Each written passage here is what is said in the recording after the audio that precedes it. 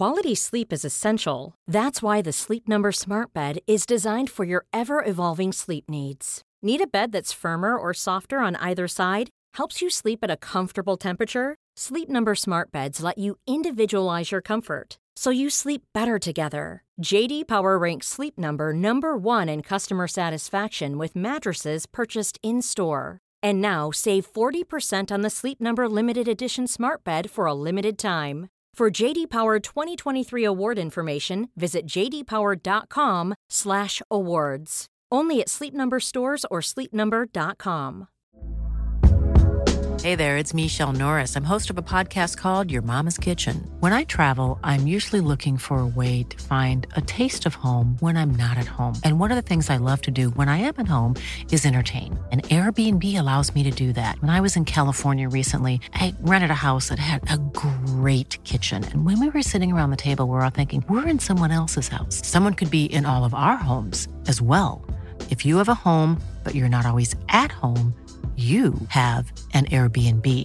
Your home might be worth more than you think. Find out how much at airbnb.com/host.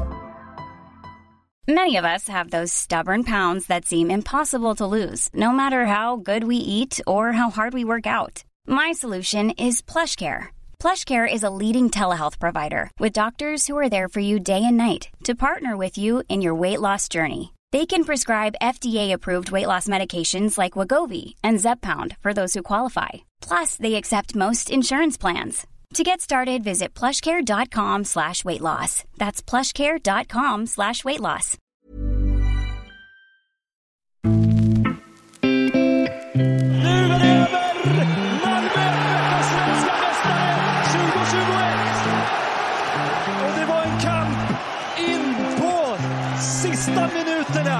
Andreas Georgsson som står här, och då gratulerar vi förstås till guldet, men gratulerar vi också till möjligheterna framöver. Det är ju precis så. Guldet ristar vi in i trappan och den tar vi med oss i historien alltid framåt. Det är det viktigaste. I helgen vann Malmö FF-klubbens 22 SM-guld. Den som följt verksamheten från sidan är klubbens blivande sportchef Andreas Georgsson, som går bredvid Daniel Andersson för att lära sig jobbet. Trots meriter från både Arsenal och Brentford är 39-årige Georgsson lite av en doldis i fotbollssverige. Och när Malmö FF i somras förklarade att deras nuvarande sportchef Daniel Andersson skulle ta klivet upp som sportdirektör, så erbjöd man Andreas Georgsson jobbet som sportchef. Och i podden pratar vi om att den tränarutbildade Georgsson skulle kunna hoppa in om Jon Dahl Tomasson skulle försvinna, men att det inte är planen för tillfället. Just nu är det för mig att lära mig vad detta jobbet innebär. Sen tror jag nog, jag är inte lastgammal. Någon gång i min karriär kan jag säga att jag landar på en tränarbänk igen. Och vi pratar även om när Georgsson tog klivet upp från att vara ungdomstränare till att bli en i staben kring A-laget i Malmö FF.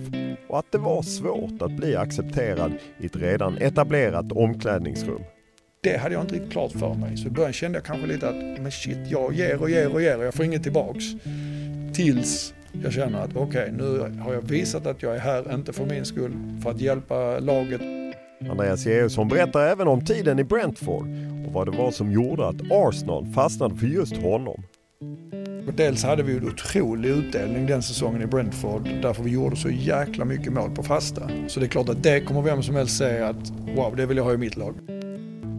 Podden är naturligtvis mer än så här. Vi pratar om vikten av att vinna ytterligare SM-guld, hans bakgrund som nationalekonom, hur han var som spelare i Nike, om hur han tror han kommer tackla rampljuset, om Jon Dahl Tomassons framtid i Malmö, chansen att han lyckas ta hem Pontus Jansson till sommaren och hans syn på den stängda värld som han snart ska bli en del av, där klubbar och agenter lyckas hitta gråzoner till höger och vänster, samt om statusen på Malmös ungdomsakademi idag. Detta och mycket mer, men vi börjar naturligtvis med en faktaruta.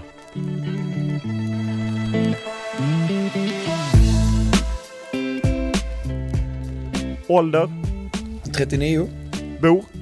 I Lomma. Familj? Fru Stina, 2 barn, Alfred och Viktor, 11 och 10 år. Utbildning? Jag har en nationalekonomisk magister från Lunds universitet och sen har jag då upp till pro license på tränarutbildning. Lön? Ja, en bra lön. Vad kör du?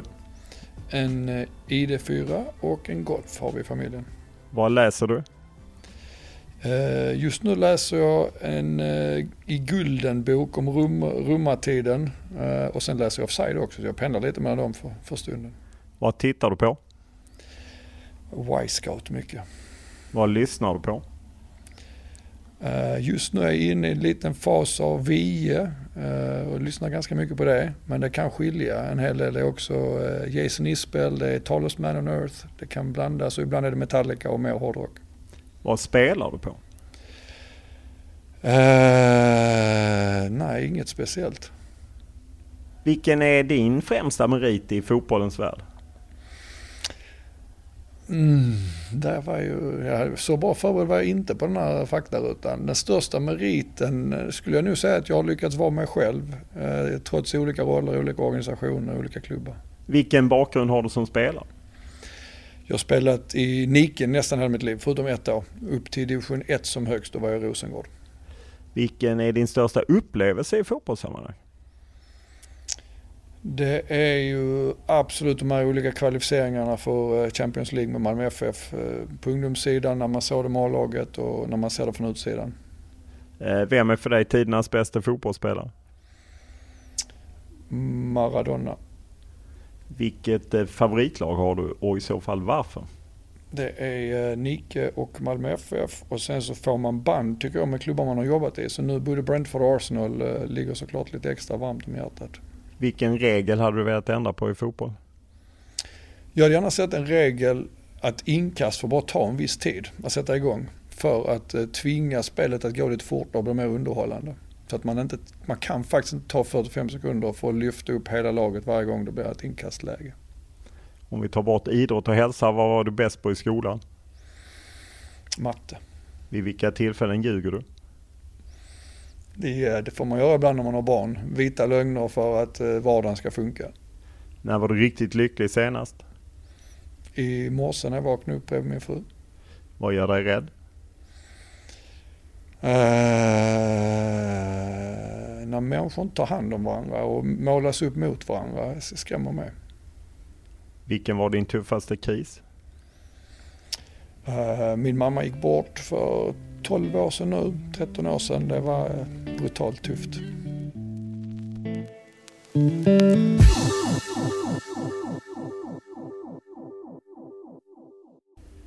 När vi träffas så är det ju tätt innan SM-guldet ska avgöras och vi vet ju inte hur det slutar, men jag gissar att ditt långsiktiga arbete egentligen inte påverkas av om det blir SM-guld eller inte, eller? Nej, precis så skulle jag säga. Det är det som jag tror ger framgång i alla branscher, inte minst i fotboll, att horisonterna strategiskt måste vara längre än 1 år i taget. För det är då jag tror det är stor risk att göra stora misstag. Så precis så. Om Malmö ordnar SM-guldet, vad betyder det ändå kortsiktigt? Nej, det betyder ännu en inristning i vår trappa här. En fortsatt känsla av att riktningen är rätt. För det är trots allt en fotbollsklubb finns till för att vinna titlar. Så det kommer att skapa ett eko i historien och en inristning där som ingen kan någonsin ta ifrån oss. Och det är det vi tävlar för. Så det är ju superviktigt och spännande. Exakt nu, vad är din roll? För som jag förstod det så var det efter årsskiftet. Du skulle tillträda som sportchef med ansvar för herrlaget. Är det korrekt titel? Det är en mycket bra tolkning av vad vi har kommunicerat. Och vad är din roll nu under hösten? För vi har ju sett dig smyga omkring här. Ja, precis. Nu blev det ju, i och med att det dök upp efter säsongen med Arsenal, så var min tydliga känsla att jag vill inte lämna mitt i en säsong. Men Malmö hade egentligen en tanke på att 1 januari är då de vill utöka organisationen med den här resursen. Och då hade vi diskussioner hur vi vill göra. Ska vi vänta till nästa sommar och jag jobbar på i det jobbet jag hade, för det var egentligen var jag var i huvudet just då. Eller vill vi använda tiden nu till något annat? Och då kom vi fram till att eftersom jag har varit tränare länge och jag har varit i MFF mycket, så kan jag ju klubben. Och jag kan fotbollen, känner jag på många plan, men rollen sportchef är ju ny. Så det är en del processer det som faktiskt inte jag kan och inte har testat på. Och då var det mitt förslag att kan vi hitta ett sätt där jag får gå bredvid Danne som har gjort liksom en resa på 8 år här nu och där jag kan få plocka upp och lite lugnare tempo, lära mig från honom och smygas in i rollen lite. Och det tyckte han och resten av klubben liksom lät väldigt bra. Så egentligen vad man ska kalla det, jag skojar ibland och säger att jag är praktikant liksom. Och så sakta men säkert stoppas in i fler och fler processer. Men är inte det ett rätt klokt sätt att skolas in i ett nytt uppdrag? Jag tycker ju det. Och det höll nog alla med om liksom att men eftersom det är ändå en så beslutsfattande roll och där de korta besluten kan få rätt stora effekter liksom framåt, så är det ju en jäkla fördel att inte sitta 1 januari, ha ett transferfönster som stänger internationellt om en månad och så ska man börja lära sig i skarpt läge, utan nu har vi ju hela tiden chans att bolla och jag kan fråga och det är inte så att det är skarpa lägen från dag 1 den 1 september. Det ger ju mig ett jäkla lugn och å andra sidan är dessutom Danne kvar här ovanför mig i organisationen, vilket gör att även i den 1 januari så kommer vi göra det tillsammans och jag kommer ha chans att hela tiden bolla med honom och i takt växa in i rollen mer. Så att 1 september var mer för att det ska vara en tydlighet, eller 1 januari ska man ha tydlighet med organisationen kanske, att nu ligger ansvaret på Andreas, innan ligger det på Daniel. Men det är teamwork där vi båda kommer att vara involverade, utgår jag från längre fram också. Vad har överraskat dig med Daniels jobb? Nej men det är också en fördel såklart att i 14 år var jag här runt omkring honom och var väldigt nära och sen gjorde vi Pro-License tillsammans. Så det är klart att det inte är så mycket överraskningar, för jag har ju varit i hans närhet och vi har bollat grejer innan också. Då har jag ju varit underställd också. Men där han har ibland gillat mina idéer och kommit med frågor hur jag tolkar en situation, så att det är nog inte så mycket som jag är överraskad av, utan det är mer kanske hur jag reagerar när jag hamnar i situationen som jag inte kunde förutspå. Det vet man inte för man har gjort det. Har du gjort något annat i höst? Har du tillfört det fanns ju spekulationer att du var inne och tittade på era fasta situationer eftersom du har haft ansvar för det tidigare. Har du hjälpt Jon Dahl Tomasson med de fasta? Nej, det har jag inte. Jag har sagt att i höst för mig är det viktigt att låta dem köra sin process. Jag tror inte på att kliva rätt in i ett lags verksamhet, för där är det en helt annan värld. Där lever man vecka till vecka och de har byggt saker som ska hålla över ett helt år. Sen klart när det har varit, och de har haft en fråga, hur gjorde du tidigare med den här eller den här detaljen? Då har vi pratat om. Men det de har gjort med några jäkla fina varianter som har gett mål, det har inte kommit från mig. Det har varit den stabens arbetssätt som har satt det. Så det har varit ganska oförtjänt cred jag har fått när det just gällt ett avgörande mål. Utan det har mer varit på principnivå. Hur tänkte ni kring organisationen, defensiv hörna eller det här, ett inkast? Och då har vi bollat, absolut. Så liten del har du haft i det? Nej, jag skulle inte säga, det är klart kanske i någonting, men allt det som jag har fått cred för ibland på Twitter har varit oförtjänt, skulle jag säga. Hur reagerade du när Malmö hörde av sig med den här förfrågan? Ja, men det var ju, jag började känna att den här setpiece-specialisten, den kändes lite trång kostymen. Den är så detaljerad men fortfarande en sån oerhörd arbetsbelastning. Men det innebär att du sitter i samma detaljer väldigt, väldigt mycket. Och det börjar jag känna att det här är inte riktigt jag. Jag är en person som gillar helheten och strategierna för att vi ska växa över tid, och jag kände att det börjar komma rätt långt ifrån. Men i mitt huvud var det mer att nästa uppdrag måste nog vara ett huvudtränaruppdrag. Och jag trivdes så det var ingen panik, men i mitt huvud började jag tänka att nu nästa gång jag byter, för nu hade jag bytt liksom ganska på kort tid, först bytt akademi till A-lag i Malmö, sen Malmö till Brentford efter en säsong, Brentford till Arsenal. Så kände jag liksom att okej, låt göra detta uppdraget, men nästa byte sen så behöver jag nog vara där, för att annars känner jag att det är risk att jag kommer att vilja byta igen. Så jag hade inte tänkt sportchef. Och jag tänker också att Danne är sportchef for life i Malmö. Han ska vara här. Han är så mycket Malmö man kan vara. Så den hade liksom inte kommit in i mitt huvud. Så det var en överraskning på så vis, rollen. Men hade du skickat signaler till Niklas Carlén att jag kan komma hem om ni har en roll till mig? Nej. Det hade jag inte. Jag var i mitt huvud och på familjens huvud så var vi i London för att stanna länge, för vi trivdes väldigt bra. Om man ser på det upplägget nu att Daniel blir sportdirektör med helhetsansvar. Det låter för mig som att det finns en risk att man trampar på, att det kör ihop sig. Ja, det tror jag med. Alltså eftersom vi har en bakgrund där vi båda har jobbat i fotbollen, båda varit tränare och nu båda då i sportsansvarroller, så tror jag också det är en risk. Och därför gäller det att vara jäkligt tydlig med vilka ansvarsområden som nu landar var. Och vi har försökt vara tydliga från början med att den traditionella sportchefsrollen för vårt A-lag, den är min från och med januari. Så när Anel Ahmedhodzic ska säljas, vem sitter liksom med Marcus Rosenberg och en eventuellt köpande klubb och tar liksom beslut och sen tar kanske vidare till styrelsen? Nej, men det kommer vara jag. Det kommer vara mitt ansvar att boka de mötena, lägga en strategi för hur den både förhandling och allting ska bli så bra som möjligt och leda den med dem. Sen kommer jag göra det nära uppbackad av Danne och välja och bolla alla saker kring, för det är ju en jättestor situation för klubben. En av våra stora talanger, en av våra stora affärer som förväntas. Det hade varit, alltså att ha prestigen, att den måste ligga på mig själv och jag ska vara den riddaren som drar hem den till klubben. Det är väldigt långt från min personlighet och väldigt långt från Dannes personlighet också. Så vi kommer ju sitta nära, det kan vara så att något möte är vi måda med på om vi tycker det gynnar oss eller det förbättrar processen. Men trots allt när vi ska titta efter hur fungerar den här processen från ett intresse dök upp tills det klubbades i vår styrelse, så ligger ansvaret på mig. Så det blir jag som får tänka ut hur skapar vi en stark förhandlingsposition, hur gör vi den bästa relationen med spelaren så inte den blir påverkad under resans gång. Och sen är det upp till mig att bolla med Danne om några grejer, bolla med Niklas och bolla med styrelsen som har varit i många fler sådana situationer än mig. Så det är teamwork. Alltså, det kan ju låta klyschigt, men när det gäller sådana grejer och få med alla nyanser och hur vi ska vara så smarta som möjligt som klubb i en sån avgörande situation, så ta hjälp av alla, men inte skygga för att det är mitt ansvar.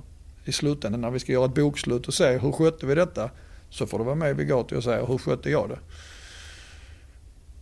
Om vi backar lite så är du sa att du spelade nästan hela karriären i Nike. Vad hade du för position som fotbollsspelare?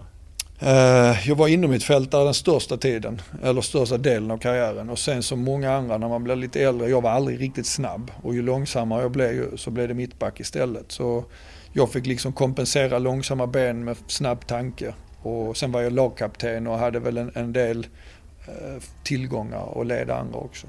Vad saknar du för att ta klivet vidare än att en säsong i division 1 med FC Rosengård?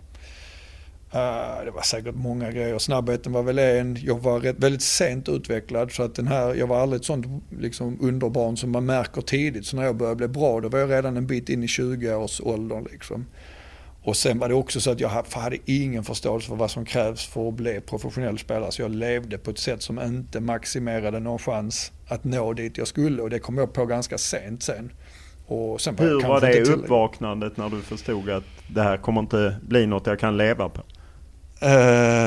Men inte så farligt. Egentligen ingen större bitterhet. Det är bara ett konstaterande att jag har en otrolig passion för fotboll. Och på ett sätt ibland kanske så, för jag kunde också bli ganska nervös när det var match och ibland har svårt att nå min fulla liksom, prestation. Så att ibland kanske till och med för att vara tränare var lite en avslappning, att då är jag i en annan position där jag har ännu mer att komma med, tycker jag. Hur tidigt gled du över till att ta ledarroll, tränarroll? Det var nu 27 eller 28 år där så började jag träna Nikes juniorlag. Och sen så erbjöds jag ganska nära en på att börja på vår skola här inne. Så där någonstans, och så spelade jag på lite parallellt med jobbet här i början. Men jag slutade spela när jag var 29 och då började helhjärtat att försöka bli tränare eller ledare istället. Samtidigt som du då pluggar och läser nationalekonomi, hade du en magisterexamen alltså i nationalekonomi? Ja, och då var jag skrev min magisteruppsats det första året jag började här. Så då gjorde jag den färdigt samtidigt som jag jobbade på skolan. Men sen har jag inte parallellt sen, utan den gjorde jag under tiden jag spelade fortfarande. Hur var det skiftet att på något sätt, jag gissar att du någon gång läste nationalekonomi för att kanske tänka att jobba det yrkesmässigt och sen ändå glida över i fotbollsvärlden. Akademin och fotbollen möts inte alltid. Nej, det gör de inte. Det är olika världar, och det var väldigt tydligt för mig. Jag gjorde det och sen gjorde jag en praktik på generalkonsulatet i New York en termin. Vilket var skitbra, för att jag trodde att jag skulle bli diplomat i någon form. Och sen så upplevde jag att den världen passar inte mig riktigt. Varför inte? En del är bara en magkänsla tror jag, men kanske en känsla av att hur mycket kan jag faktiskt påverka i den här positionen? Hur mycket kan jag få göra det på mina villkor? Hur mycket kan jag vara mig själv och min person på de styrkor och svagheter jag har? Och det kände jag att vid den tidpunkten i livet så upplevde jag att det kommer jag inte kunna vara och samtidigt bli framgångsrik i den miljön och må bra och tycka det är kul. Så det var för mig det var en rolig termin, men det var också så att okej, detta är inte vägen. Och sen kunde jag med den utbildningen gått andra vägar. Jag hade inte behövt bli diplomat, men jag hade ändå den riktningen. Och sen så har fotbollen sedan tidigare varit en passion, men kanske lite otydligt att det kan bli mitt yrke. Så det var egentligen inte förrän jag fick en fråga härifrån som det gick upp för mig att jag kan ju jobba bara med detta. Och sen har jag inte lämnat det spåret.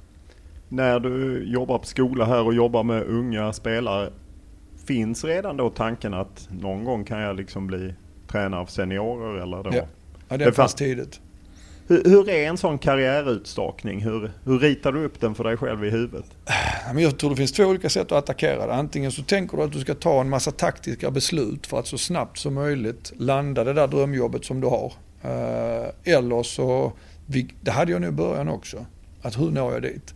Men någonstans under resans gång så blev jag nu influerad av många människor runt omkring mig kring vad en stark process är och vad jag behöver jobba med i mitt mindset för att varje dag bli bättre.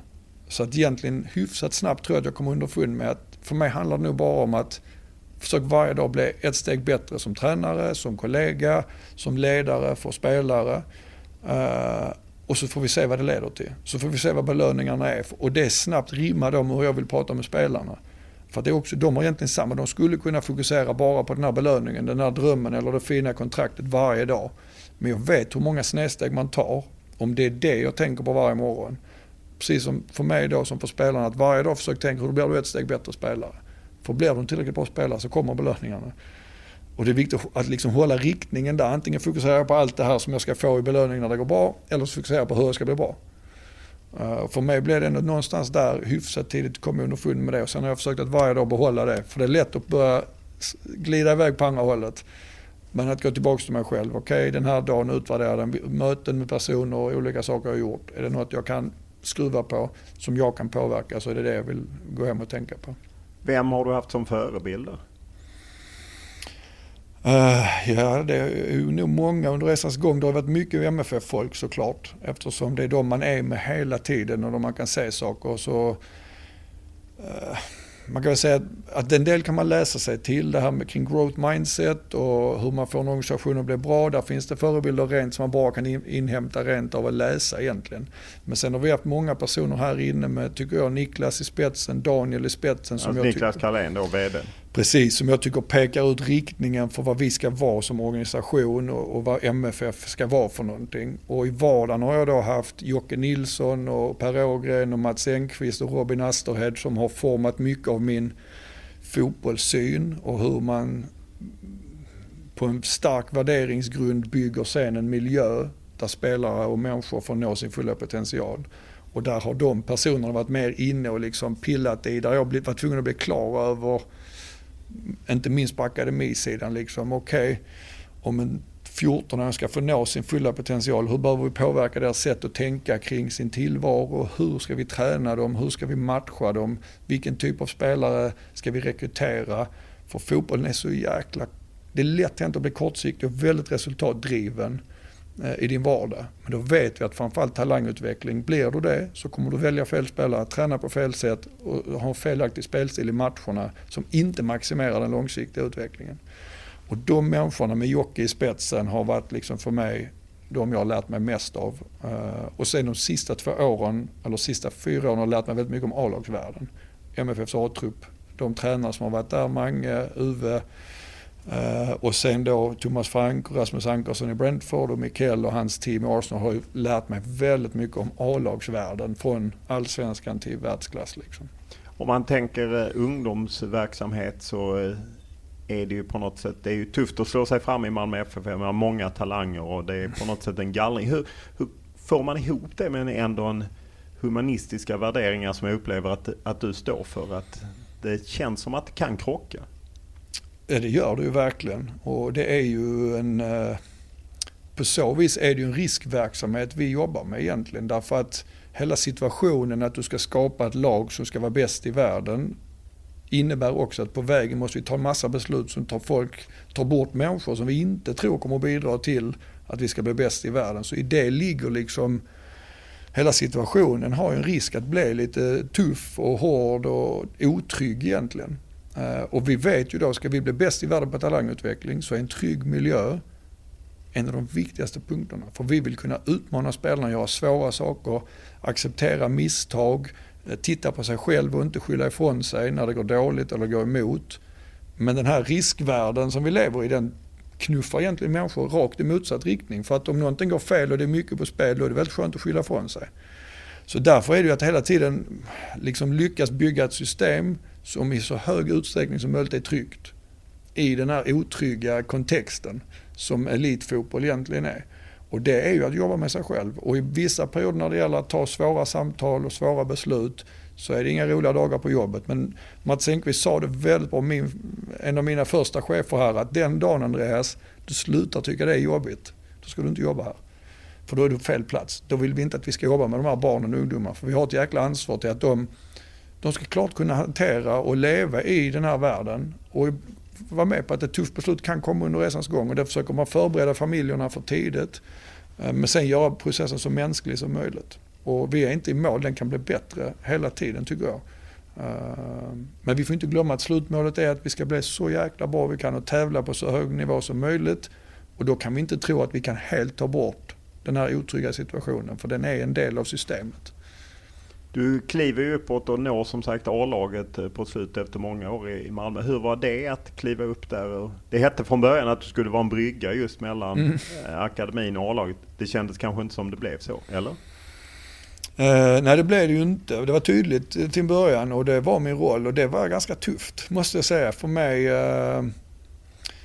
jag hade varit länge då betrygg i min roll på ungdom. Det har också varit en utmaning genom varvet, för vi har gjort ganska mycket förändringsarbete som då är liksom, ibland är det friktion och ibland är det tufft liksom. Men då var jag ju trygg efter 12 år med det. Och sen stå i ett omklädningsrum, ett väldigt erfaret omklädningsrum med egentligen ingen status. Därför jag var akademitränare och ingen spelarbakgrund. I början blev man lite testad både av sig själv men också av omgivningen. Hur testar de dig? Nej, men detta ligger i alla miljöer jag har varit i på A-lag, att som fotbollsspelare är det väldigt många som vill ha din tid och det är väldigt många som vill in och vara med i din resa. Och som fotbollsspelare blir man väldigt snabbt, eller blir de väldigt snabbt, för jag har inte varit på den nivån. Men att du vill också veta att om de här människorna runt omkring sig, varför är de här? Är de här för sin egen skull eller är de här för laget? Vet de vad de pratar om eller vet de inte vad de pratar om? Det vill fotbollsspelare veta så fort det bara går. Och det var jag inte riktigt beredd på. Att det här testet kommer att komma i lite olika situationer. När jag sätter igång mina första övningar, när jag gör mina första instruktioner, när jag tar mina första möten med spelarna. Så kanske på ungdomen man var mer van vid att vi växeldrar. Pratar om en förälder eller en spelare så vill vi båda hjälpas åt att få situationen bra. Medan i mötet med en elitspelare så handlar det lite mer om att i början är det jag som ger väldigt mycket. Och när jag har vunnit relationen med spelaren, då börjar vi dra tillsammans. Och det hade jag inte riktigt klart för mig. Så i början kände jag kanske lite att, men shit, jag ger och jag får inget tillbaks. Tills jag känner att okej, nu har jag visat att jag är här, inte för min skull, för att hjälpa laget och processen tillsammans med spelarna. Jag bryr mig om dem i första hand och inte mitt eget ego. Och jag vet vad jag pratar om. Och helt plötsligt då är du inne i värmen. Och då kan du få en effekt på det du ska göra. Men det var lite skakigt första månaderna. Går man in då och försöker etablera kontakt med kanske någon som är lite mer tongivande i omklädningsrummet för att få med sig den? Eller hur går man tillväga? Om man är taktisk kanske man skulle gjort det. För mig du som är person, inte taktisk? Nej, jag är inte en taktiker på det viset med relationer. Skulle jag inte säga att jag har fortsatt nu vara mig själv. Så det tog ändå rätt så lång tid för mig att bli avslappnad i liksom relation med spelarna. Att kunna slå på fotbollsrollen. Men att också ibland vara omkring dem och bara vara människan. För att de orkar inte heller dygnet runt. Man umgås så jäkla mycket med spelare. Att de helt tiden ska vara på hälsvän och svara rätt på frågor. Det går inte. Så det kan jag inte säga. Jag upplevde då hade jag både Jens Fjällström och Olof Persson i staben och Jonny. Och jag upplevde att de hjälpte mig ganska mycket. Så när de märkte kanske detta utan att säga något så tror jag de krattade lite för mig. Och hjälpte mig lite. Och plötsligt så är man i det och sen blir det vardag. Och så slappnar man själv av. Men det var nog inte från egentligen, jag upplever när jag kom till Brentford som jag verkligen blev avslappnad i att okej, vara mig själv helt och hållet. Bidra med så mycket som möjligt, men visa att det inte är på mina villkor, det är på deras. Och det var först då jag började bygga riktigt starka spelarrelationer, uppleva.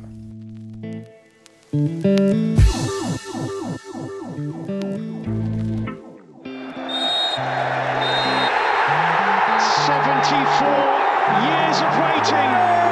Brentford Football Club are back in the top flight of English football.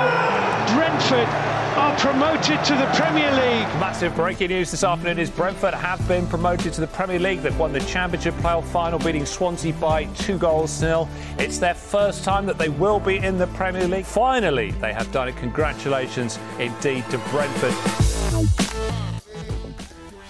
Det är ju ändå lite ovanligt med svenska tränare som går utomlands, och även om man då inte är huvudtränare. Hur upplevde du själv när du plötsligt blev plockad till Brentford, som ju var i Championship då, men en förening eller en klubb som jobbar liksom, lite i framkant, får man ändå säga?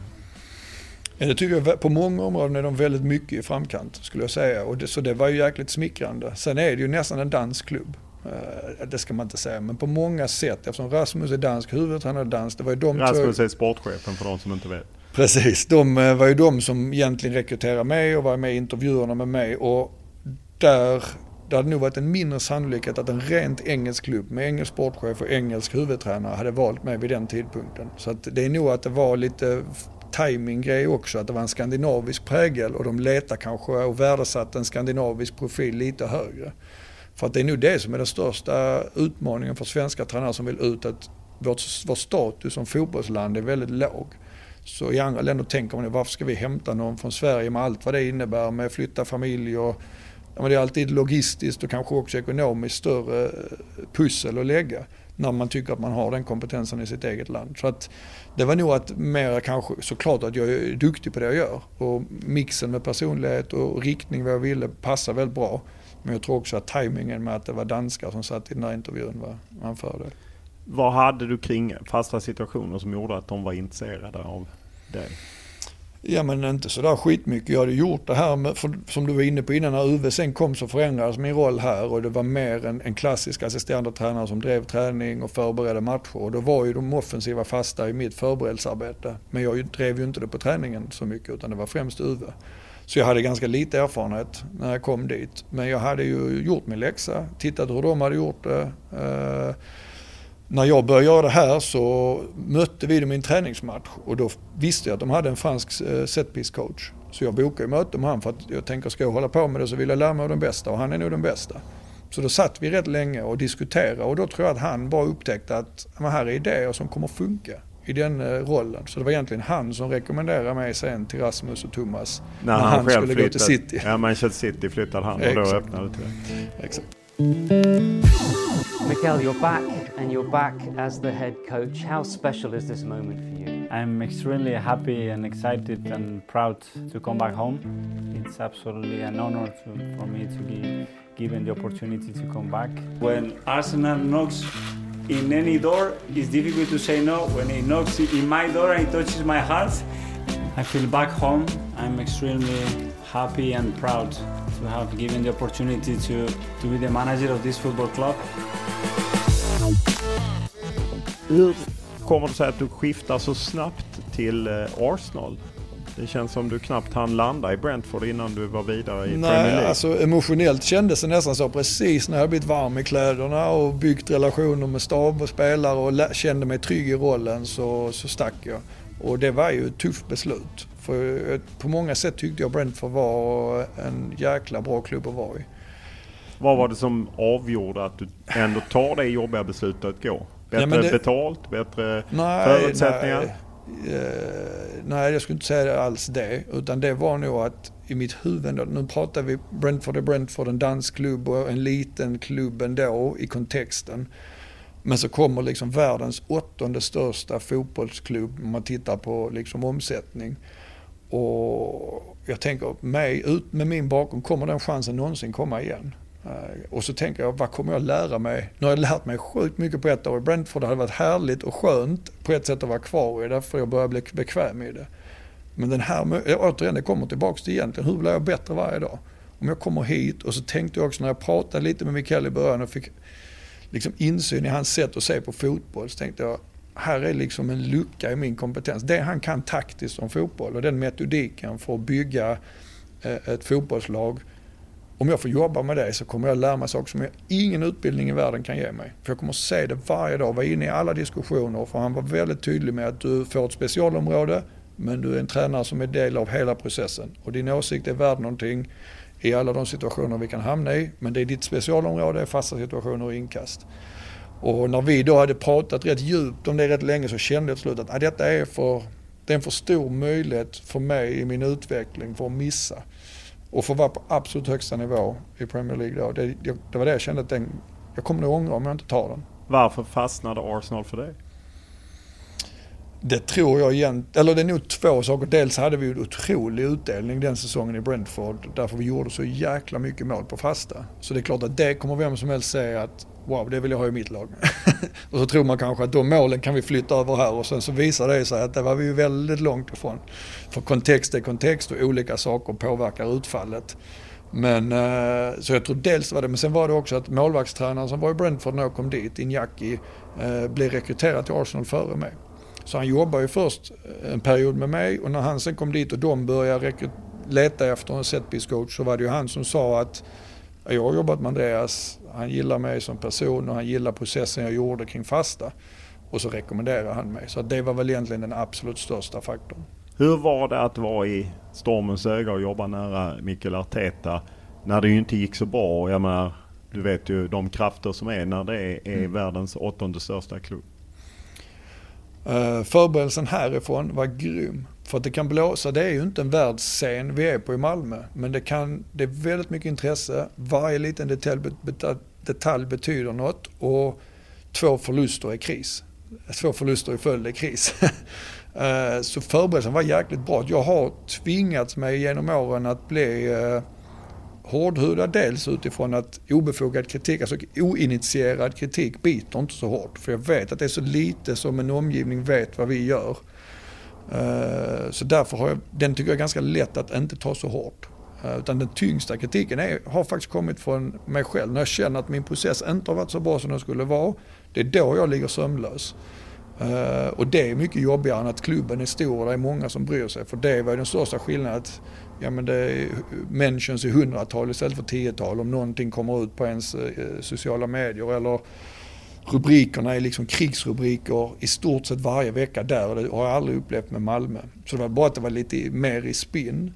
Men det för mig, jag har aldrig haft problem att hålla fokus på det jag ska göra och känna en glädje i de relationer jag har med spelare och tränare, både i bra och dåliga perioder. Och Mikel var extremt stark när det gick tungt i att göra samma sak.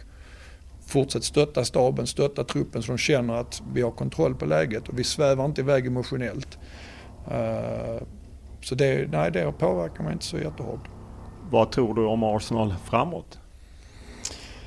Jag tycker de har visat som klubb att de är beredda att stå bakom Mikel, även om det lite går upp och ner just nu. Man bygger om truppen och man spelar ett spel som är ganska riskfyllt i perioder, vilket gör att det kan svänga lite i prestationer. De bygger också en ung trupp nu, vilket såklart i Premier League, där jag upplever den största skillnaden med mina tidigare erfarenheter, att om du går lite fel i en match så kvittar det nästan vem du möter, så blir du straffad.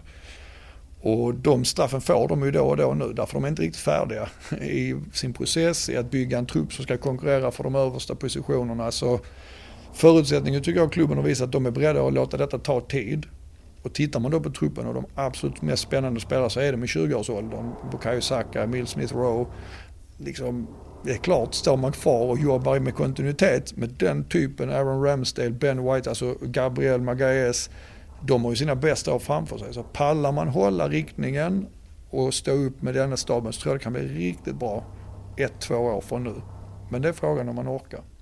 Brentford, hur överraskad var du att de tog sig upp i Premier League och sen också gjort det rätt okej för att vara en nykomling? Inte alls. Den klubben den är så jäkla effektivt driven och så tydlig med vad som ska göra dem så att de kan slå marknaden. Och de snackar vi kontinuitet, så väger de ju aldrig från riktningen. Och för mig är det den största styrkan en fotbollsklubb kan ha, att inte ryckas med är allt det här liksom noisen och snurret som blir när det går lite emot och börjar kasta om långsiktiga strategier, och de står för allt det andra. Riktningen är tydlig, varje position i trupp och stab väljs för att följa den riktningen. Ägare, 2 sportchefer helt med på linjen. Gör du det och du dessutom är skicklig, vilket de har visat på spelarmarknaden inte minst, så kommer resultaten. Och det är samma de gör nu i Premier League, och det är giltigt där också.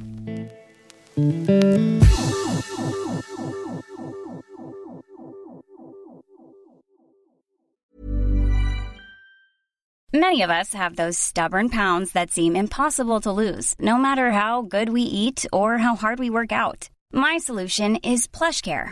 PlushCare is a leading telehealth provider with doctors who are there for you day and night to partner with you in your weight loss journey. They can prescribe FDA-approved weight loss medications like Wegovy and Zepbound for those who qualify.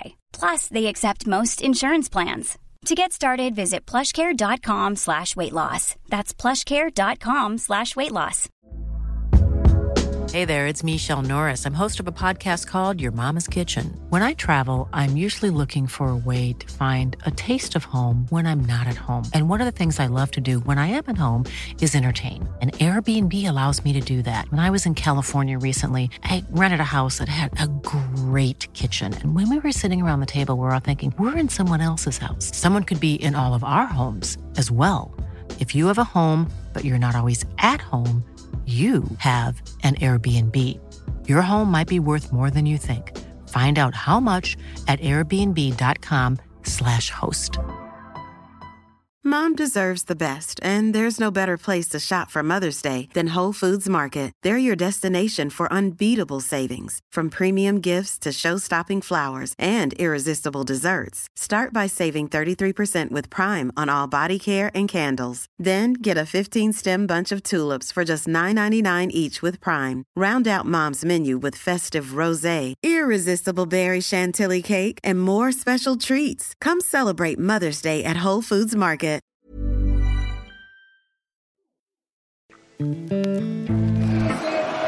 Allsvenskan 2021 är över. Jon Dahl Tomasson, it's often said that it's very hard to win a gold medal, but to defend a gold medal is even harder. Would you agree on that?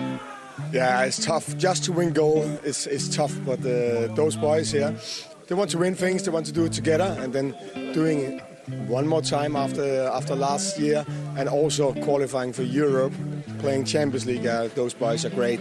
They want to do it together. They want to do it for the fans, for the club. So we're extremely happy. You can hear that, I think. Yeah. If we didn't have Europe, we would have won this league for 2 months ago.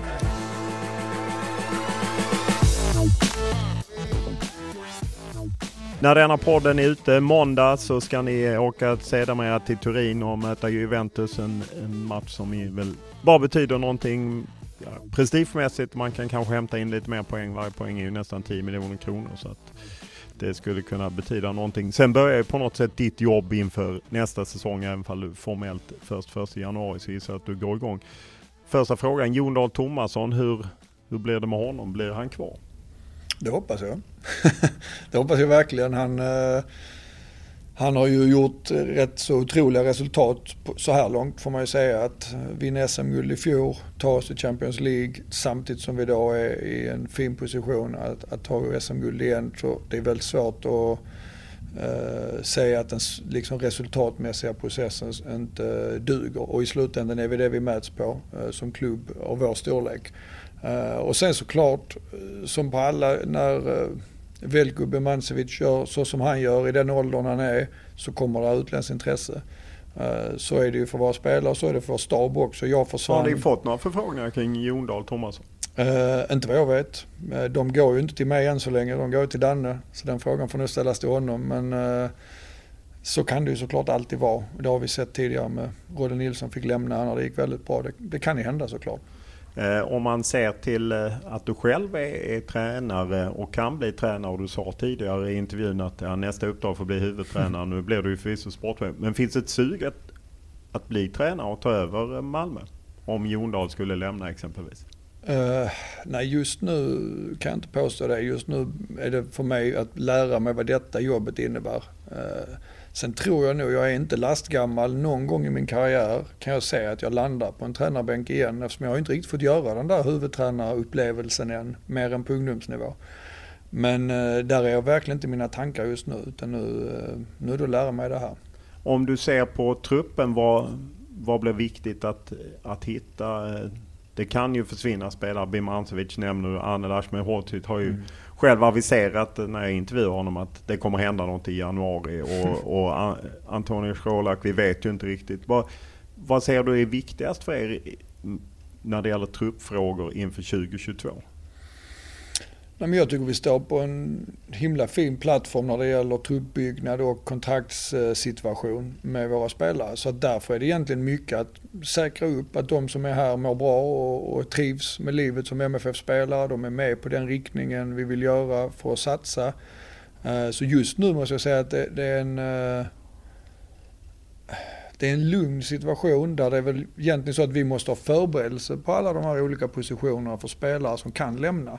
Men vi behöver heller inte sätta någonting i rullning förrän det faktiskt blir lite action i de processerna. Och där är vi inte i slutet på november, början på december riktigt, utan nu är det marknaden börjar känna på varandra och klubbar börjar känna på vilka spelare de är sugna på.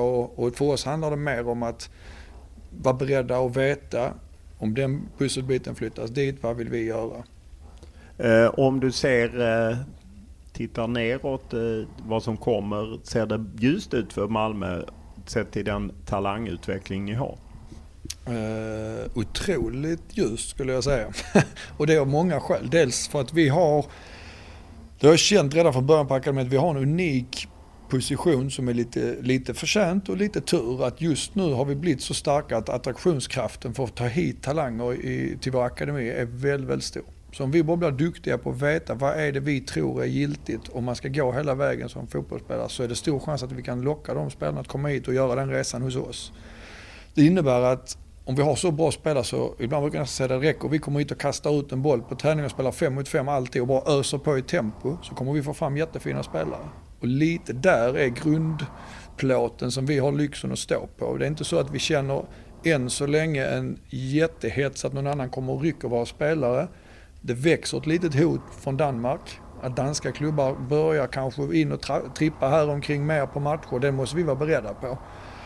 Men där har vi haft det lyxigt och då är det egentligen så att vi har bara hela tiden försökt bygga en så stark talangutvecklingsmiljö som möjligt. Så att det ska bli vår konkurrenskraft och det ska skydda oss från att andra kommer att ta våra spelare. För de känner att det finns ingen bättre plats på jorden att vara om jag ska uppnå min fulla potentialen i Malmö FF. Och det är det vi har fortsatt att bygga på. Och där står vi nu också med de som kommer underifrån. De kommer ut många bra spelare varje årgång. För oss är den stora grejen att, men det är inte säkert att de är redo när de lämnar U19. De har inte spelat en enda seniormatch och så ska de vara ett lag som spelar i Champions League i det här året. Det gör vi inte varje år förstås. Men det gapet är stort och det har varit en av grejerna jag har pratat lite om när frågan kommer. Hur kan vi göra för att bli ännu bättre på att med sån talangbank och ett sånt konstant flöde av skickliga spelare också göra fler förberedda för sista steget. Och det kommer ju bli då att om vi får fler och fler blir redo för sista steget, det är inte så att det blir fler platser i vår startelva. Men det kan vara fler som vi kan slussa till ännu en högre plats i karriären när de är färdiga hos Malmö FF. Och det gynnar oss tror jag både som talangutvecklare men också ekonomiskt, för att då kan vi också ibland kanske sälja en spelare som faktiskt inte ens har varit i vårt A-lag, men de har varit i en sån himla bra utvecklingsväg att deras värde och deras skicklighet har blivit så högt så det är värt någonting. Är det i det perspektivet vi ska se nyheten som kom i förra veckan om BK Olympic, ett samarbete er emellan som vi har gått upp i division 1? Det är ju ett sätt och en klubb för oss att skapa en miljö där vi har lite chans att vara med och påverka liksom idén kring hur fotbollen ska tränas, spelas och rekryteras. Där vi har närhet så att vi kan ha lätt att vara till och med titta på träningar och matcher och ha en relation med spelarna. Så det passar då vissa spelare, kanske just Olympic i division 1 passar nog vad vi bedömer spelare som kommer rakt från vår U19-verksamhet eller som inte har etablerat sig på seniorfotboll. Och sen har vi andra samarbeten där vi kan låna spelare till andra nivåer. Vi har Amin Sarr som varit i Mjällby i år och spelat allsvenskt som utlånad spelare. Vi har Jammerbuk där vi har spelare som också är tidigare i sin seniorkarriär men på ett steg upp i liksom andra ligan då. Men som kanske i något fall mår bra av att komma iväg från Malmö. och göra en fotbollsprofessionell seniorsatsning och upp mot eliten i den miljön. Så för oss handlar det nog inte om att ha, eller i dagsläget ingenting om att ha en miljö där alla de ska ta det klivet. Utan titta på vad passar varje individ för att försöka putta dem så när de kommer hit eller de ska gå ut och säljas nästa steg i karriären så är de mer färdiga och gjort sina första seniormisstag, sina största lärdomar som den första säsongen kommer att ge. Om man ser Olympic så blir det ju lätt att tänka på Hammarby som tog över Frej som nu heter Hammarby TFF. Hur aktuellt är det att göra så med BK Olympic? I nuläget tror vi inte på det. Vi tror på, här har vi hittat en partner tycker jag som delar vår syn på både talangutvecklingen på de spelare som har kommit dit, deras A-lag är, men också på vad som sen krävs för dem. Sätter en väldigt stolthet i de spelarna de har fått vidare till elitfotboll sedan tidigare. Så att jag tror mer det är det nu, då tror jag det är en styrka att det är deras verksamhet. Den största delen av truppen är deras spelare, scoutade av dem och sen så kryddar vi det med våra spelare och lite idéer kring hur vi tror de kan bli ännu proffsigare i sin utveckling. Och där har vi inte ens haft den diskussionen. Du har ju en av delarna som jag gissar att du har varit del i är att Robin Asterhed som ju tränade Värnamo ihop med Jonas Tern kom tillbaka som scout. Hur viktig är den verksamheten med scoutverksamheten? Ni tappar ju Vito sen tidigare. Ja, den tror jag är superviktig. Om man tar lärdomen från Brentford så är ju framförallt rekryteringsdelen den som imponerar på mig. Att de hittar gömd potential på marknaden. De hittar liksom spelare som inte sticker ut bara genom att titta på tabellen eller bara genom att titta på skytteligan. Utan de har hittat ett system som fångar upp potential där andra inte ser det. Och ska man se vad man kan ta av det till oss tror jag vi har varit bra på scouting tycker jag. Och vi har varit väldigt bra på scouting i Sverige, Norge, Danmark och på vissa andra marknader har vi hittat en riktigt skickliga spelare. Men jag tror vi kan bli bredare för att idag jämfört med bara för 5 år sedan så är mängden information som finns tillgänglig så jäkla mycket större. Men det krävs ju ett starkt system för att liksom sortera all den informationen. Och där vill jag då, om man säger det här spåret med utlåning Olympic och vässa steget mellan U19 och A är ett område jag vill lägga mycket krut på, så skulle jag säga att bli ännu mer att ha den här breda objektiva analysen av marknaden parallellt med den mer subjektiva och kanske lite mer ibland reaktiva när det kommer tips in, så vill vi bygga en stark objektiv som är driven av data, video och att det flaggas upp potential som inte någon annan kommer att berätta för oss, utan den fångar vi upp i vårt system. Lite moneyball helt enkelt. Ja, men det har blivit populäruttrycket för jag tror egentligen mer det handlar om att det är ett sätt att värdera information. Och det är inte bara i fotbollen. Tittar du även i andra branscher så informationshantering av den marknad man verkar på, den produkten man har, det blir bara större och större. Det går sjukt snabbt, den utvecklingen. Att de som blir bäst på att tolka allt det tillgängliga, de har också störst chans att ta bra beslut. Så jag tror mer, för Moneyball var ju någonstans någon pionjär inom det, men nu är det så vedertaget så det är liksom inte en princip som en baseballklubb använder, utan detta är ett helt vedertaget arbetssätt.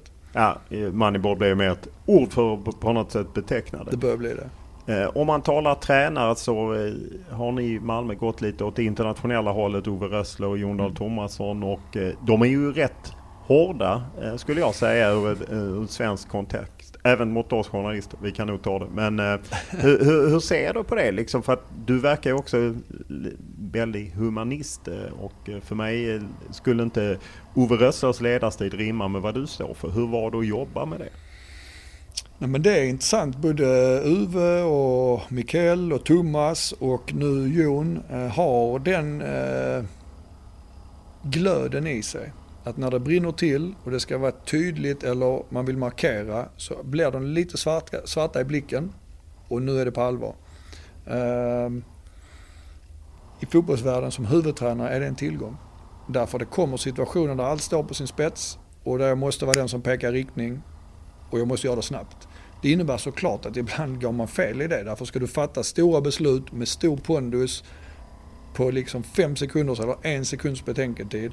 Såklart, ibland så kommer det bli fel.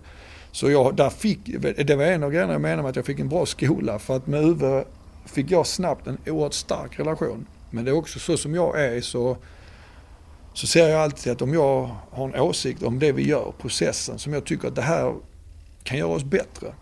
så kommer jag ta upp den. Och då är det väldigt platt syn på hierarkin för mig. Även om jag är en ung assisterande tränare som gör mitt första senioruppdrag, så berättar jag ofta det för honom. Inte alltid i skarpt läge, för då var det inte läge. Men så gick jag till honom och de första gången bara tittade han på mig. Jag kommer ihåg det så väl. Så är du helt galen? Men sen börjar han förstå att shit vad det här är bra. Det här hjälper oss. Så det är friktion och sen lösningar. Och så friktion, men hela tiden för mig är hela vikten att jag måste vara trygg, att det är respekterat och uppskattat och känna att det är någon som lyssnar och tycker det är viktigt att vi har det sättet att jobba. Då har jag inga problem med att ibland får man sig jag får också snytingar liksom att Andreas, glöm inte nu, kom inte, eller du vet, precis som man säkert säger till dig ibland, Olof, inte nu. Och det kan vara jävla tradiga liksom, ton just den gången. Men ska det vara i fotboll, du måste också vara hårdhudad nog och förstå att när adrenalinet är på, när det är skarpt läge, du måste klart fortfarande behandla varandra med respekt, men du får också vara beredd på att där är det väldigt högt i tak. Och är man inte överens så ibland, låt den stunden passera och så får vi ta det när adrenalinet har lagt sig. Hur ofta kan du ändå känna att man går för långt? Jag har nog inte haft någon situation där jag känt på ett mänskligt plan att moraliskt nu gick vi över gränsen. Det kan jag inte säga på rak arm så här. Däremot kan jag ganska ofta känna att den här reaktionen har påverkat processen negativt. Det vi försöker göra har det påverkat negativt och jag själv också. Och det ligger i sakens natur. Och det är det jag menar då att okej, då måste vi ta i det. Kanske inte just för stunden, för då blir det bara ännu mer konflikt eller upptrissat läge.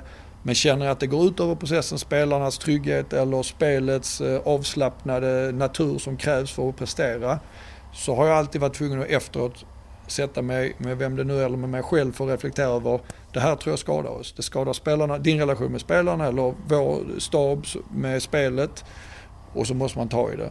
Och det kan vara jobbig soul searching tror jag för vissa. Om man är ovan tror jag då, det är väl då min lite naiva natur att det var samma när jag kom till Mikael första gången och han förväntar sig inte att en setpiece-coach från Sverige utan spelarbakgrund och utan några större meriter överhuvudtaget tycker till om det. Men väldigt snabbt blev det en stark relation kring det. En del av fotbollen är ju en del affärer som man kanske kan sätta ett frågetecken till, och du som har läst nationalekonomi vet ju att på en perfekt marknad så har man all information. Är det något som kännetecknar fotbollsvärlden så är det att man inte har all information. Hur väl förberedd är du liksom för den här lite sjaskigare delen av fotbollen? Men det är nog ett av områdena där jag såklart är grön. Därför de situationer har jag inte varit med ungdomsspelare. Jag gissar att du egentligen kanske vilka situationer lite mer konkret. Jag menar, man köper spelare. Jag menar, vi hade ju bara, nu var inte Malmö involverad där, men när Varberg sålde Selmani till Hammarby så gick halva övergångssumman till en agent. Man behöver förhålla sig till agenter, och det är verkligen inte bara agenters fel, men man behöver förhålla sig till agenter för att få vissa spelare. Historiskt sett har Malmö några affärer, jag tänker inte sitta och traggla dem här, men du känner säkert till dem. Och att just hamna i den situationen, för att få den här spelaren så behöver vi lägga på $300,000 på övergångssumman som går till Brasilien, som betalas ut svart till spelaren där, om man tar ett exempel som man kunde hamna inför. Nej, men jag tror ju i vår värdegrund så är ju fair play en av nyckelorden, och det betyder att vi ska följa de regler som finns, och någonstans vi kan inte sätta oss i situationer där vi inte kan stå upp för det, därför då blir det väldigt svårt att se oss själva i spegeln. Och sen så har ju klart varje bransch då olika regleringar och olika liksom var den gränsdragningen går, och där får man väl säga att den är jag inte riktigt insatt i än. Exakt vilka länder som slirar på vilka regler. Alla branscher där det finns mycket pengar och lite otydligt regelverk riskerar såklart att dra till sig tveksamma aktörer. Och jag kan nog inte svara mer konkret än så, att för mig är det viktigt att värdegrunden står först. Om det innebär att man ibland så fall får släppa en spelare man väldigt gärna vill ha, så vet vi i alla fall att vi har varit ärliga mot det vi står för. Så det får vara liksom grundsnöret. Men har du inte pratat någonting med Daniel? Jag gissar att ni ändå måste kommit in på det här även tidigare, och framförallt när du har gått bredvid, för det här är ju en verklighet, och det gäller ju klubbar. Det är ju som sagt, jag vill poängtera att det inte bara är agenter, men det är spelare, det är en massa aktörer som är involverade i denna världen, och det är svårt för insyn, vilket gör att det också öppnar för att det är lättare att ta kanske en gråzon. Ja, nej men den processen, ja, den pratar vi om, och även SEF har varit med och drivit liksom agent. Vi var för inte så länge sedan på en konferens med Lennart Johansson Trophy där man gick igenom just regelverken, hur de tolkas, var de bedömer att gråzonerna ligger och rekommendationer hur vi ska agera. Så för mig är det viktigt att bygga ett system som följer de reglerna. Och sen innebär att vi får bygga det efter vår kontext och våra principer så att vi kan stå upp i den vardagen. För mig, där kommer finnas utmaningar, men det är ingen omöjlig väg framåt, måste jag säga. Om man tänker på, från spelarhåll, jag menar som spelare, har man en kort karriär, man vill maxa löner och så, hur tror du den typen av förhandlingar blir om man har varit här, om man har bidragit till framgångar, man kan fylla del av intäkterna som kommer till Malmö? Hur balanserar man det? Nej, men det tycker jag man står i sin fulla rätt. Är man en viktig del i att vi tjänar pengar som organisation, och det är ju spelarna, de är den viktigaste, så förtjänar man också en del av belöningen. Det tycker jag är helt okontroversiellt, och det som jag tycker också alltid man kom tillbaka till under min tid i Brentford är att varje person har ett marknadsvärde, och det är upp till organisationen att belöna det marknadsvärdet. Och är du den spelaren som driver laget mest av alla i rätt riktning, då ska du belönas efter det högsta marknadsvärdet, och likadant över de andra människorna som är kring ett lag. Och då tycker jag igen, det är det man får gå tillbaka till. Vad bidrar du med? Vad har du, det du har bidragit med? Ja, det är kanske inte så mycket egentligen det som ska belönas, utan det får du kanske i någon form av bonus eller något som är mer inskrivet i ett kontrakt. Men vid varje given punkt sätter man sig i en förhandling, och precis som jag fick göra när jag kom hit, då hade jag ett visst värde för klubben, och så man sätter sig i en förhandling. Jag talar för min sak, de talar för sin sak. Kommer man inte överens så är det inget personligt med det, då får man ju gå varsitt håll, komma överens, och det är bra, då har det bevisligen varit en win-win, och så kör man ihop. För mig, det där känslomässiga i de situationerna tror jag nog faktiskt man måste försöka bortse, eller det nostalgiska måste man försöka bortse ifrån, och det är det jag tycker Brentford var så otroligt bra på, att faktiskt de behandlar en väl, men det är inte så till varje pris att jag måste vara där. De vet att det finns många som kan göra mitt jobb där. Så att då när jag lämnar, då har de redan förberett, en annan person kommer in och gör jobbet, de är riktigt bra på set pieces även efter jag lämnar, så ingen är unik. Men det är klart de belönar de som förtjänar att belönas, och kommer man inte överens så fine, då är det är businessen. Här i Malmö, är du tills vidare ställe eller har du kontrakt? Jag har kontrakt. Som är hur länge? Nej, men det är ju ganska långt, men det är också så att det kan sägas upp. Så att därför, vad ska du är man säga? svävande, i klassisk Malmö FF-stil. Säger du det? Ja. Men det var faktiskt likadant i både Brentford och Arsenal, att det var också längre kontrakt, men med ganska kort uppsägningstid. Så att om inte klubben är nöjda med det jobbet jag gör, så kan de faktiskt flytta på mig över tid. Och för mig är det helt odramatiskt. Jag vill ju inte vara på en arbetsplats där jag inte är uppskattad eller där jag inte bidrar. Och igen, min grundsyn är att om jag blir bättre varje dag, om jag stoppar in hela min passion och hela min kompetens i detta, så är det jag mäter mig själv efter. Om en dag det inte räcker, så är jag ganska trygg att då finns det andra miljöer där det kommer räcka och uppskatta. Så att för mig har det aldrig varit en viktig grej att jag måste binda ett långt kontrakt för trygghet eller så, utan jag tror på det jag bidrar med, och om någon gång klubben inte har råd att ersätta mig för det, eller de vill gå en annan riktning, så där måste jag säga, där är jag väldigt, det tycker jag är businessen som jag har gett mig in i. Titta på Pontus Jansson. Jo. Sulfint alltihop. Stiller. Och Pontus Jansson är före Stiller. Steget före. Pontus Jansson. Och han frälser Malmö. Pontus Jansson. Kan Malmö luckra upp det här? Abad, och så kommer inte målet! Det är en sån oerhört tjusig nick från Pontus Jansson. Och det är 1-1 Malmö FF.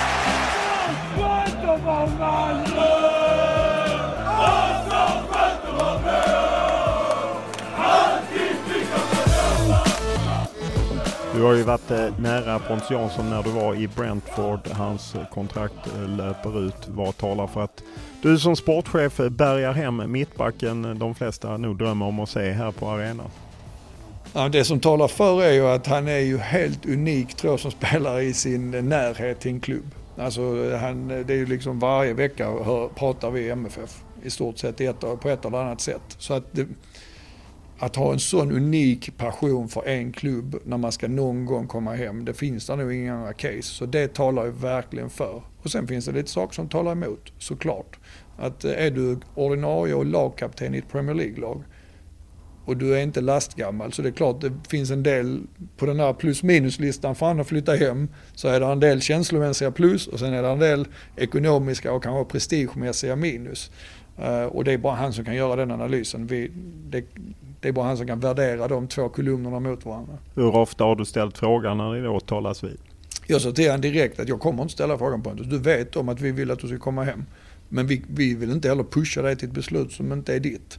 Så han vet om att när han vill hem så, jag tror han har sagt det någon gång, vi vill inte ha hem någon halt och lytt liksom som ska varva ner. Så att det är klart, någonstans finns det en bortre tidsgräns där han måste kunna bidra. Om man ska komma hem som spelare så får han ju komma hem med någon annan kapacitet om det finns som är lämplig. Trots ett par år i Malmö och sen både Brentford och Arsenal så är du lite av en doldis ändå, om man jämför i varje fall med din företrädare Daniel Andersson som hade en annan spelarkarriär och liknande. Hur förberedd är du för mer rampljus? Ganska bra tror jag. Alltså den här globala exponeringen som Arsenal-jobbet var, det var en ögonöppnare att det finns en nivå till bortom Malmö FF. För att det är verkligen människor som sitter överallt och skriver till NL och reagerar, och där tonläget för journalister var väldigt negativt överlag, upplevde att man sökte mer, börja i det negativa. Så vi är snälla?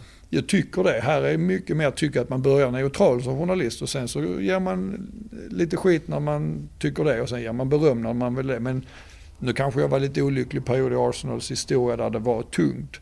Men där jag tyckte att man ofta börjar väldigt negativt och sen fick man bli överraskad om man skulle vara positiv. Så rent intressemässigt så, den känner jag att jag har varit van vid de sista jobben. Sen så tycker jag faktiskt att relationen med journalister är ganska rolig. För att det är en chans, när man bara träffar fotboll hela tiden och i vardag, i träning, match, scouting väldigt mycket, så är det rätt härligt att träffa människor med en annan infallsvinkel, lite andra perspektiv. Ibland pratar man fotboll, men där finns också en chans som innan vi sätter oss, och jag är nyfiken på hur var det att stiga in i det rummet hos Qatars vd. Alltså den situationen kommer inte jag i, och då är det roligt att träffa människor som är i de miljöerna som inte jag rör mig just nu. Så jag gillar faktiskt den delen av jobbet. Hur kommer du hantera det? Gissar att Daniel Andersson har berättat att det ringer hela tiden. Både från journalister men även andra. Hur kommer du hantera det? Svarar du när Johan Flink på Aftonbladet ringer och ska ställa någon vass fråga? Är jag på arbetstid så vill jag försöka göra det.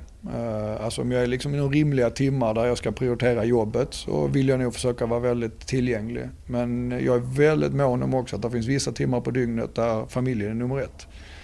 Och där jag vill sitta och äta middag eller jag vill vara i sommarstugan, och då är det nog bättre att skicka ett sms och fråga när jag kan ringa upp. Därför jag har lärt mig att ska du bli hållbar i denna världen, och inte minst ju högre upp du kommer, så måste det finnas återhämtning.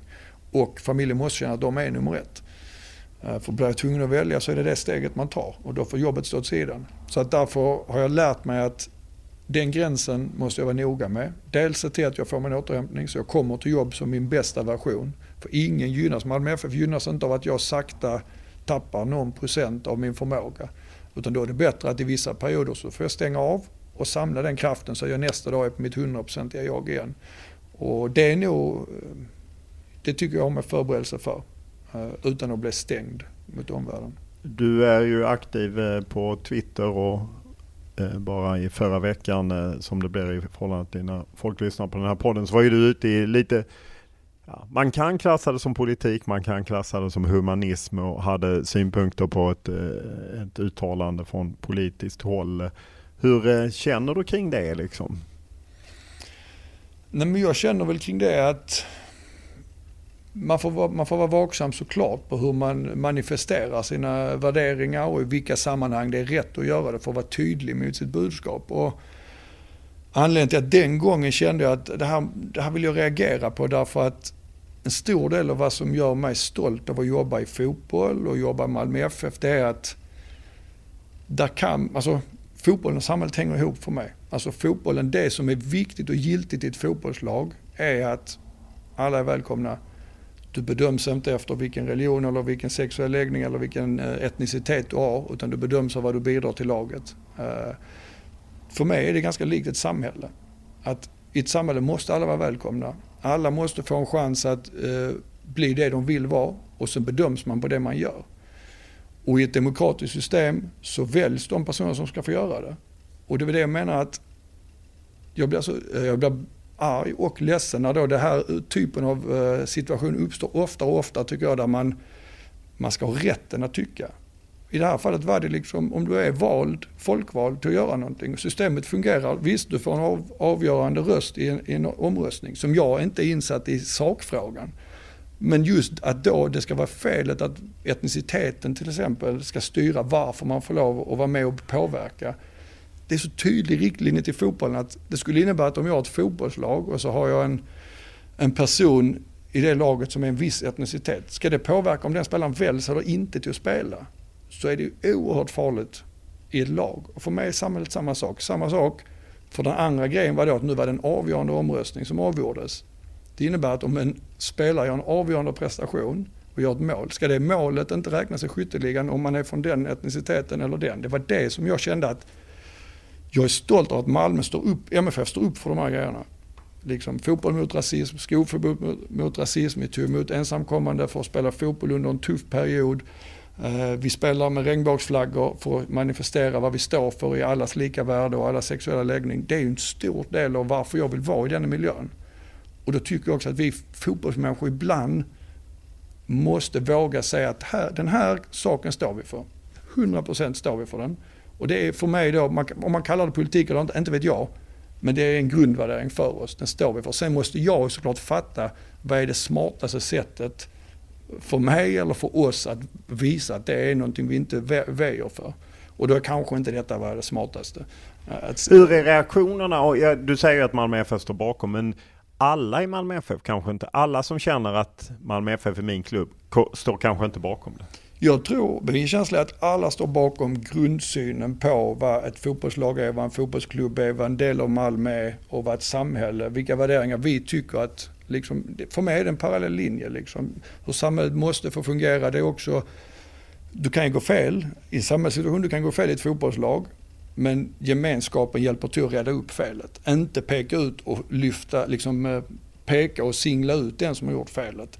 Så det är därför jag menar, det står alla bakom, tror jag.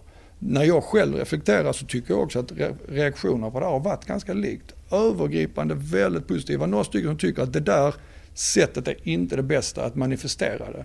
Och när jag lägger mig på kvällen och reflekterar över, nej det kan jag väl hålla med om. För att det är så lätt att feltolka. Att det finns smartare sätt att visa att detta väger vi inte för. Ska du vara i Malmö FF så är det är en demokratisk förening.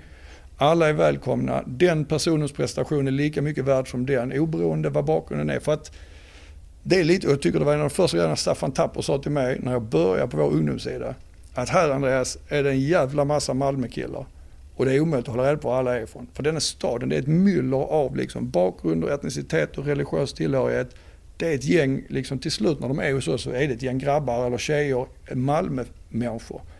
Och du vet, ska du hålla på med de här typerna att okej, den etniciteten ska inte funka med den, eller den åsikten med den, omöjligt. Så styrkan har varit att här bygger vi ett lag som ska i samma riktning. Tydliga jäkla normer och förhållningsregler till hur man ska fungera i en grupp tillsammans. Men då måste det också finnas utrymme för olikheter, att någon ibland går fel, trampar över linjen som vi pratade om, andra linjen slår på.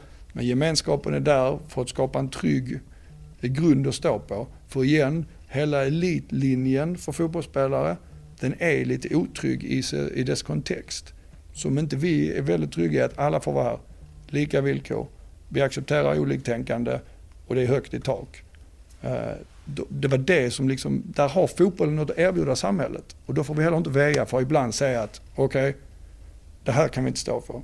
Men sen finns det ett bättre sätt att manifestera det än att svara på en tweet på det viset. Stort tack för att du ställde upp. Tack så mycket. Podden är producerad av Anton Toft och klippt av Daniel Eriksson. Och vi tar tacksamt emot alla synpunkter, tankar, idéer, önskemål eller vad det nu må vara. Enklast är alltid att mejla mig olof.lund@tv4.se eller eller skriva till mig på Twitter eller Instagram. Då är det Olof Lund som gäller i ett ord. Stort tack för den här veckan.